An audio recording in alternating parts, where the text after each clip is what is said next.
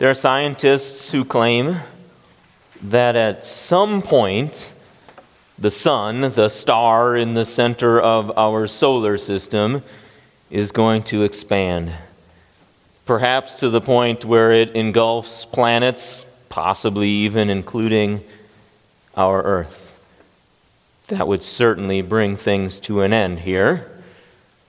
And when exactly would that happen?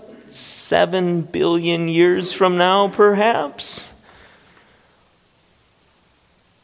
Others tell us that the world is warming at such a fast rate that any day, anywhere from decades to centuries, the melting ice is going to engulf low-lying areas, and the results of that are going to be, well, they're going to spell doom for this world.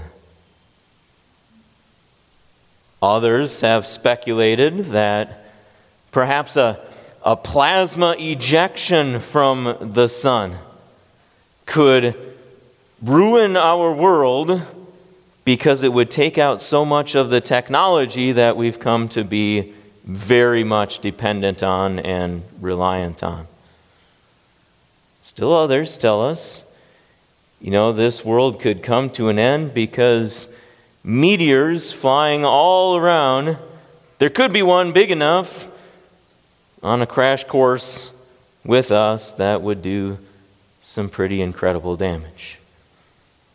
Now, I'm not trying to scare you by bringing up some of these potential end-of-the-world scenarios. In fact, I bring up most of them to say you probably don't have to worry too much about those, because that's not how the world is going to end.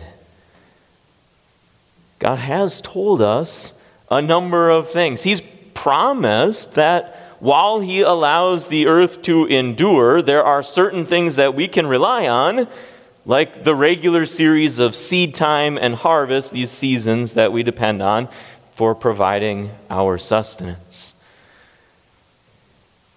But that doesn't mean that the world's not going to come to an end. It will come to an end. It's just not going to be from the expanding sun or a runaway meteor. These last few Sundays of our church year focus on the world coming to an end. The verses that are the basis for our sermon talks about the end of the world in just a very few words. It says, Christ will appear a second time. All three of the lessons that we heard read in the last several minutes talk about some aspect of the day when the world will come to an end. And we do hear things, we do hear descriptions, we do hear about ruin and destruction that maybe make us think about predictions like a meteor striking the earth or the sun engulfing it. But God says this ruin and destruction is not on some random timeline or chance happening. It's based on God's timing. The end of the world comes when Jesus comes back. And it reminds us that there's a very good reason that we focus on the last day. It's important for us to understand. It's important for us to remind ourselves of, be aware of the fact that this day is coming. That Jesus will return. For a lot of people, kind of the same way that I'm ready to dismiss many claims about how the world is going to end, well, there are lots of voices ready to dismiss God's claims about the end of the world too. But Jesus tells us about it. He says, be alert, because you do not know on what day your Lord is coming. Is our verse of the day for today. He says, this is from our gospel, a time is coming when all who are in their graves will hear his voice and will come out. And still much of the time, maybe even most of the time, we simply go about our lives without really being alert, without really being aware that at any moment Christ could return, or that any moment could be our last moment before facing judgment.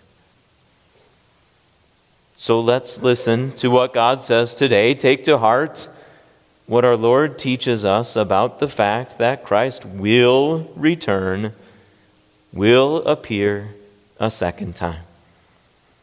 First of all, this truth teaches us to rely on what Christ has already done.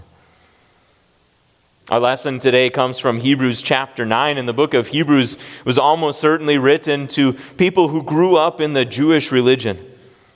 They knew all about the sacrifices that God's people brought in the Old Testament. They knew all about the tabernacle and the temple. They knew all about the priests, and they had come to know Jesus too. Of course, people who were in power at that time also had learned about Jesus. In fact, it was some of the Jewish religious leaders who were the ones pushing hardest for Jesus to be executed.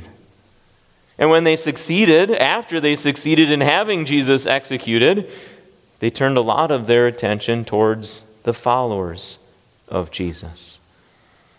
You maybe recall how in the early years of the new Christian church, many believers were baptized, and the Word of God spread rapidly in spite of opposition. But the opposition was real. And the people to whom the book of Hebrews was first written, they faced that opposition. Their lives were at risk. And they were being tempted, they were being constantly tempted to think that they'd be better off with their old Jewish religion rather than with Jesus. And so the inspired writer encouraged them. He talked about how much better Jesus was and is than the priests and the sacrifices that they had grown up with. In our verses, it talks about Jesus didn't enter a temple or a tabernacle that was supposed to represent where God lived. Jesus entered heaven itself. Jesus appeared before God not with blood from animals that had been sacrificed, but with his own holy, precious blood.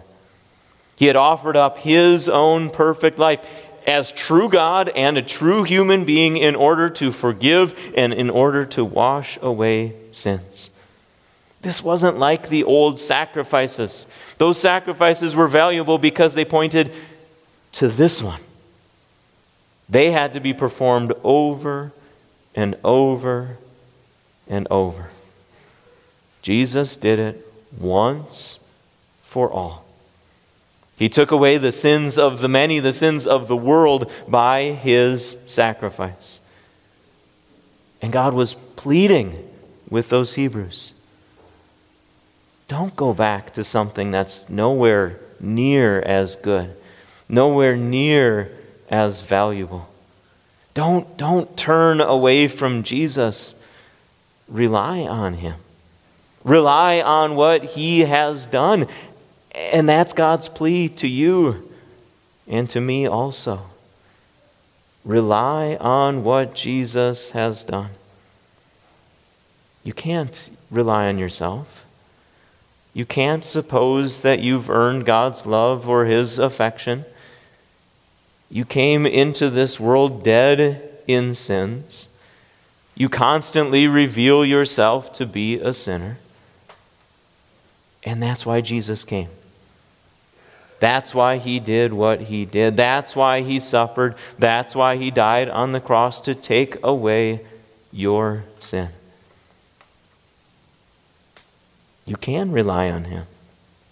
Rely on him and what he has done for you. The writer to the Hebrew explains, Just as it is appointed for people to die only once, and after this comes the judgment, so also Christ was offered only once to take away the sins of the many. That's why Jesus came the first time. He came because God loves a world of sinners, and He loves the world of sinners so much that He sent His Son, that He acted on our behalf, that He gave the atoning sacrifice for our sins, that He fulfilled all of the pictures that the Old Testament sacrifices and offerings had shown the people. There's nothing else that we need. There's nothing else that we have. There's nothing else for us to rely on. We heard Jesus warn in today's gospel about what the end would be like for some. He said, "Those who have practiced evil will rise to be condemned." Our first lesson likewise warned, the day is coming, burning like a blast furnace. All the arrogant and every evildoer will be stubble. The day that is coming will set them on fire, says the Lord of armies. Relying on anyone besides Jesus, relying on anything besides Jesus really means relying on ourselves. It means that we owe God perfection, but we can't give it to Him. And that means that we would be doomed to destruction and hell. And in that context, the end of the world is truly, truly terrifying. It's terrifying for those who do not have Jesus. They may not realize that now. They may not be terrified by the idea right now, but they ought to be. And there will come a point when they will be. But that day is something entirely different for those of us who have been called to faith in Jesus. So also Christ was suffered only once to take away the sins of many, and He will appear for a second time without sin to bring salvation to those who are eagerly waiting for Him. Those of us who rely on Jesus and what He has done can eagerly wait for what He has won for us. For those who believe in Jesus as their Savior from sin, the end of the world is not a scary prospect. It's actually what we are waiting for. It's what we hope for. We know that Jesus has taken away our sins, and so He is going to pronounce a not guilty verdict on us. And in fact, He already has. Jesus said in our gospel, "Anyone who hears my word, believes Him who sent me, has eternal life."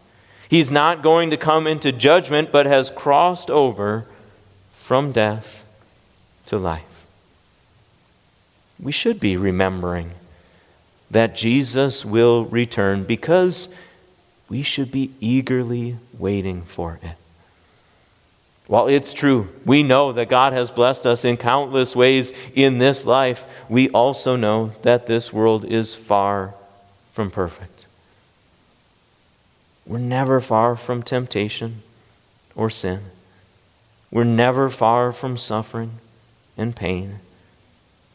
We're never far from death. But God has something better in store for us. He's given us the promise of eternal life in heaven. He's promised us joys that will never end.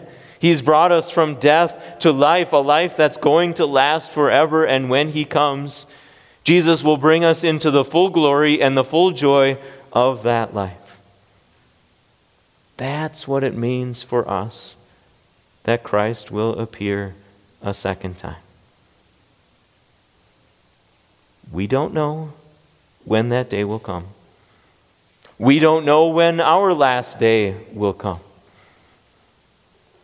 What we know is that Jesus is our perfect Savior. He is our great high priest. He has taken away our sins, and He will return as a judge.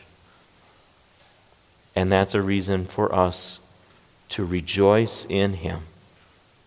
Amen.